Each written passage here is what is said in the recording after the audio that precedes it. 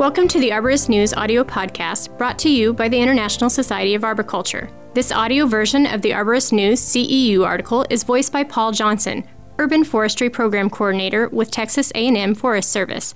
This month's article is part 2 of Tree Lightning Protection Systems by E. Thomas Smiley, A. William Grahm Jr., and Scott Cullen. Objectives: outline the considerations for inspecting a tree, site, and soil for installation of a TLPS. Describe various grounding electrode configurations. Summarize the above-ground design of a TLPS.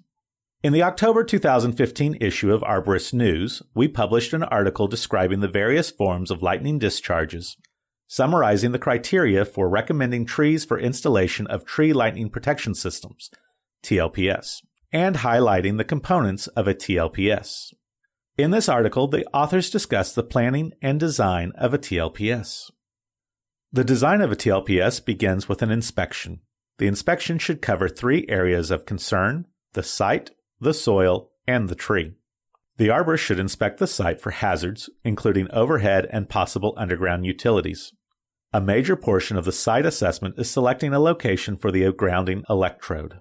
Where presence of underground utilities, electric, gas, steam, telecommunications, CATV, storm or sanitary sewer, drainage, irrigation, or water, or other infrastructure is possible, they should be identified.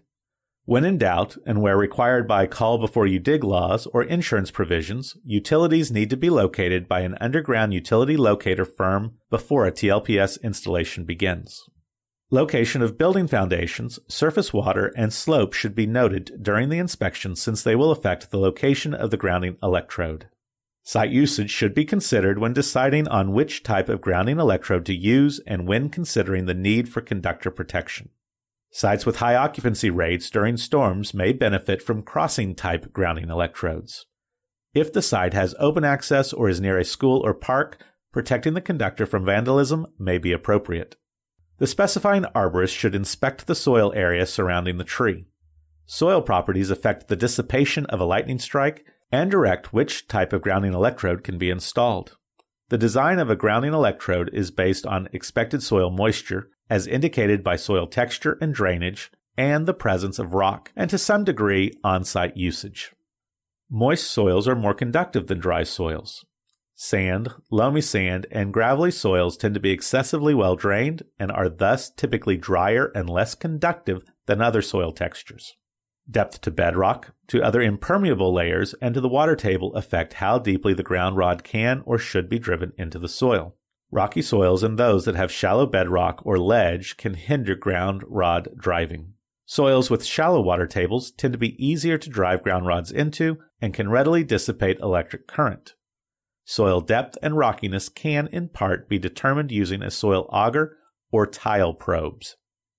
The specifying arborist should ensure there are no significant tree defects that will cause an unacceptable risk to people or property in the immediate future or affect the TLPS installation crew. If the tree needs pruning or a support system, it is best to do this work before or in conjunction with the installation of a TLPS. The size and shape of the tree need to be considered in order to specify the materials and components required for installation. Key measurements include the height of the tree to determine the length of the primary conductor, branch spread to determine the number of branch conductors, and the branch lengths to determine the lengths of branch conductors. The route of the primary conductor should be chosen to follow the natural shape of the tree, the distribution of branches, and the location of the grounding electrode. The branch angles and location of codominant stems may affect fastener spacing. At the base of the tree, any evidence of lawnmower or string trimmer damage may indicate the need to protect the primary conductor near the soil line. The location of the grounding electrode and primary conductor should be considered together. The optimal route of the primary conductor will follow the natural shape of the tree and run straight down the trunk on the side of the tree toward the grounding electrode without unnecessary winding around the trunk or branches. The grounding electrode components include the ground conductor, ground rods and/or plates, and their associated clamps or connectors. Since the current in a strike will spread out from any terminations, it needs to be located where damage will be minimized. The termination, ground rods, or ground plates of the grounding electrode should generally be more than 2 feet, 0.6 meters from a building's foundation and water pipes, More than 10 feet, 3 meters from electrical wires, communication cables, and gas pipes. Away from rock ledges or impenetrable soil if possible. Away from large roots. On the downhill side of the tree. Into the water table when practical. Not in a pond, stream, lake, river, or other body of water. On the side of the tree away from a house or other structures. In a lightning strike, severe damage can occur to roots within 16 inches, 40 centimeters of a ground rod. Because of this, ground rods should be installed at least 10 feet from the trunk of the protected tree and other trees. Ground plates should be installed at least 12 feet, 3.7 meters, from the trunk of the protected tree or other trees. For trees greater than 40 inches, 101.6 centimeters dBH, the minimum distance from the trunk to the ground rod or plate should be 3 times the dBH. If the tree is surrounded by impenetrable materials, e.g. concrete or rock, it may be necessary to install the ground rod closer to the trunk. However, significant root damage is more likely to occur in the event of a strike. If the ground rod is located too close to the trunk, damage is likely to impact the health and stability of the tree, and the tree's appropriateness for TLPS installation should be questioned. Installing the ground conductor through or under hardscape, like sidewalks or walls using horizontal boring or other techniques, should be used when possible and necessary. Grounding electrode requirements in some provinces of Canada and some European countries differ from those described here. Specifying arborists should check local regulations. There are 3 basic types of TLPS grounding electrode terminations: the single ground rod, the multiple grounding rod, and horizontal grounding plate systems. Single ground rods are the most common type of grounding electrode termination and the simplest to install. In most soil types, single ground rods are used when soil depth is at least 9 feet, 2.7 meters, allowing an 8-foot, 2.4 meter ground rod to be installed with the top of the rod 1 foot, 0.3 meters below ground level. Table 1 provides guidelines for minimum grounding electrode hardware. Sand, loamy sand, and gravelly soils are less conductive than other soil types, so at least 16 feet, 4.8 meters, of ground rod may be advisable in these soils. However, a single 8-foot ground rod is sufficient when a more conductive soil or the water table is present within 8 feet of the surface. If there is sufficient sand, loamy sand, or gravelly soil depth, greater than 17 feet, 5.2 meters, and the water table is deep, a single ground rod, 16 feet long, can be constructed from 2 or more shorter ground rods that are coupled together using threaded connectors or compression fittings. Otherwise, a multiple grounding system should be installed as described in the following section. In rocky soil or other soils that are less than 9 feet deep and in locations where it is important to minimize the potential for step voltage, multiple grounding terminations are preferred over a single ground rod. Multiple ground rods can also be used in sand, loamy sand, or gravelly soils requiring 16 feet of total ground rod length. In some cases, the design may call for a single ground rod, but rocky soil limits the depth that the ground rod can be driven, requiring multiple ground rods or a grounding plate. When soils are less than 3 feet to rock, a better alternative is the installation of a grounding plate instead of the ground rod. Rocks are often less of a problem with a shallower installation of ground plates. In rocky soils where ground rods cannot be driven at least 2 feet below the bottom of the rod pit, soil depth is less than 3 feet, a horizontal grounding plate system is preferred. There are 3 common configurations or types of multiple ground rod systems: inline, Y or forked, and crossing. These configurations can be used with either ground rods or ground plates. An inline configuration is often used when a single ground rod system is specified, but the full length of the rod cannot be driven due to rock.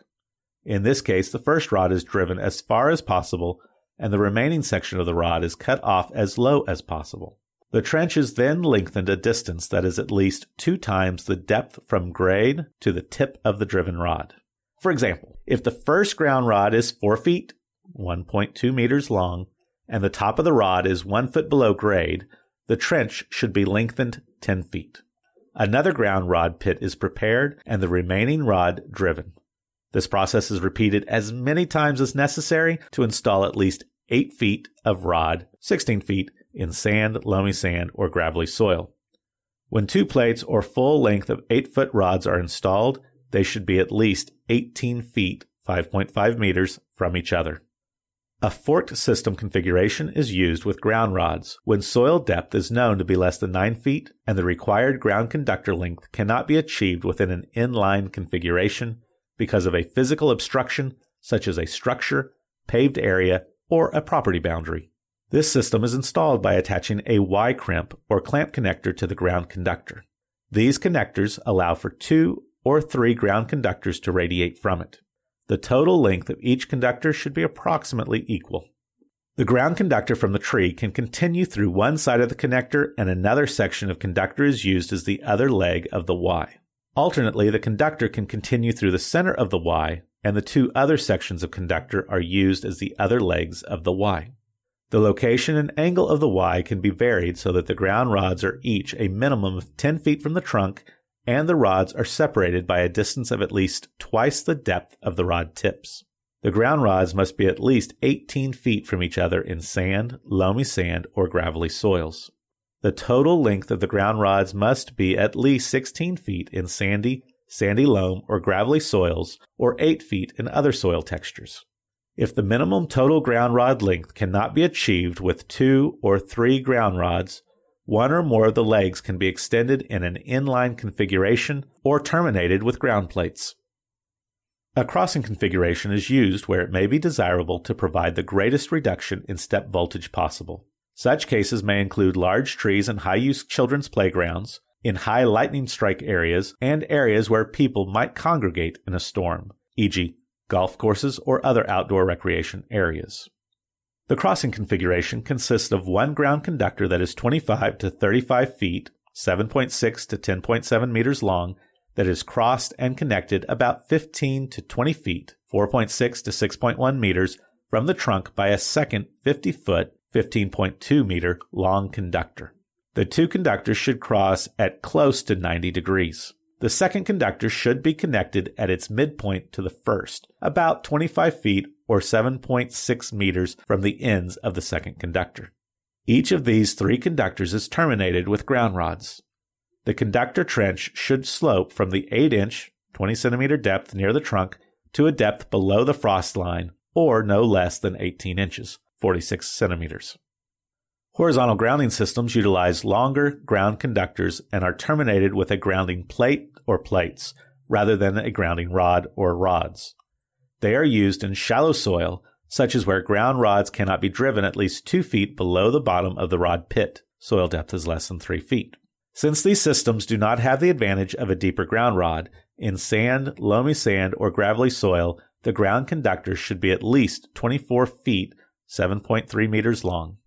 In all other soils, the ground conductor should be at least 12 feet long. When multiple plates are installed, they should be at least 18 feet from each other. To facilitate inspections and maintenance of the connection between the ground conductor and the ground rod, a ground access box, such as those used for irrigation systems, may be installed over the top of the grounding rod. If desired, a lightning strike indicator fuse may also be installed on the ground conductor in the ground access box. The air terminal is installed at the top of the TLPS. Its purpose is to intercept and attach the lightning strike. The air terminal location determines the starting point for installation of each conductor. In a single conductor system, the air terminal is located near the center and top of the tree. Air terminals should be installed as high as practical in the tree and high enough so that no significant branches or sections of trunk are above the air terminal. Any branches above the terminal may be damaged by a strike. Air terminals are usually attached to branches 1 to 2.5 inches, 2.5 to 6.4 centimeters in diameter near the top or outside edge of the crown. On horizontal or angled branches, the air terminal should be installed in an upward-facing direction on the side or top of the branch. Branch conductor air terminals should also be located as high in the crown as is practical, where they are more likely to intercept a strike and reduce risk of damage to branches. All major branches should be within 35 feet, 10.7 meters, of a conductor or air terminal. When the tree drip line radius exceeds 35 feet, installation of branch air terminals and conductors is recommended. A primary conductor directly connects an air terminal to the grounding electrode. Only one primary conductor is required, even if the tree has a large diameter trunk. However, if desired, additional primary conductors may be installed. For example, if the tree is very wide-spreading, greater than 70 feet, 21.3 meters, additional branch or primary conductors should be installed. Conductors are attached to the tree with specially designed fasteners at intervals of 3 to 6 feet, 0.9 to 1.8 meters. On straight vertical installations, the fastener spacing can be 5 to 6 feet, 1.5 to 1.8 meters apart. At the base of branches, or if the conductor is installed on the side or bottom of branches, closer spacing may be needed to avoid sagging and branch contact. If more than one primary conductor is installed, they need to be bonded together with a bonding connector. The height of this bond is typically 9 to 15 feet, 2.7 to 4.6 meters above grade. Additional bonding may be installed at similar intervals when two or more primary conductors are close together, less than 2 feet, and nearly parallel. Each primary conductor is connected to a separate grounding electrode. The grounding electrodes may be bonded near the root flare, but not in a location that will interfere with future growth. If it is likely that the primary conductor will be subjected to mechanical damage near the ground by lawnmowers, string trimmers, or vandals, it should be protected. This can be done by running the primary conductor through a non-conductive conduit. The typical conduit used is a 1/2 to 3/4 inch, 13 to 19 millimeters, UV-protected gray PVC electrical conduit. A long sweep elbow of matching conduit can be attached to the bottom of the conduit to protect the conductor where it enters the ground. For mower and string trimmer protection, the conduit only needs to be 2 to 3 feet, 0.6 to 0.9 meters above grade, and can usually be held in place by the soil. For protection against vandalism, the full length of the conduit, typically 10 feet, should be installed. The conduit may be painted if the client desires. Cable protectors are a split conduit, and they are manufactured specifically to protect conductors. Some can be installed after the conductor has been fastened to the tree. They are available from lightning protection suppliers in various colors to match the tree bark. Branch conductors connect branch air terminals to the primary conductor, rather than going directly to the grounding electrode. They are installed the same way as primary conductors. Branch conductors are connected to the primary conductor with side-by-side crimp-type or clamp-type connectors. Clamp-type connectors are preferred, especially if the connection must be made within 3 feet of the soil surface.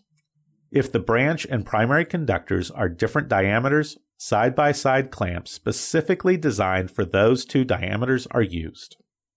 Bonding is the process of creating a connection, bond, between an electrically conductive metallic object and a component of a TLPS.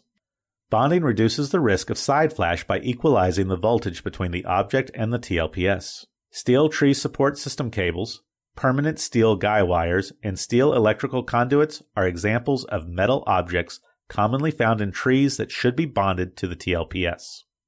Bonding is accomplished by installing a piece of conductor between a primary or branch conductor and the metallic object to be bonded. Bronze, bimetallic, lead-coated, and stainless steel clamp connectors are manufactured for this purpose. Galvanized steel tree support system cables should be bonded to a conductor, even though horizontally installed cables do not attract lightning to the tree. Bonding is necessary because there is a higher likelihood of tree damage if a tree with a non-bonded steel support cable is struck. Although a tree's inner bark and cambium are most conductive, heartwood is also conductive. A steel lag or eye bolt can conduct an electrical current deeper into the tree, which may result in tree shattering. Plastic-coated wires, PVC conduit, light fixtures, cameras, and PVC irrigation pipes installed in trees may be susceptible to side flash. However, in most cases, it is not practical to bond these to the TLPS. Clients should be made aware of the potential for damage to electrical equipment within a protected tree. Thank you for listening to this month's Arborist News audio podcast. An online quiz worth 1 CEU is available now to current ISA members. This quiz will become available to non-members in December 2016. Visit the ISA web store and search for online quizzes for the most recent CEU opportunities. Arborist News is ISA's bi-monthly serial publication that provides readers with the latest in arboricultural news and education. This magazine is an ISA member benefit and offers opportunities for ISA credential holders to earn CEUs. Become a member today to start receiving Arborist News in your mailbox or inbox. That concludes this episode. Please check back for the next Arborist News audio.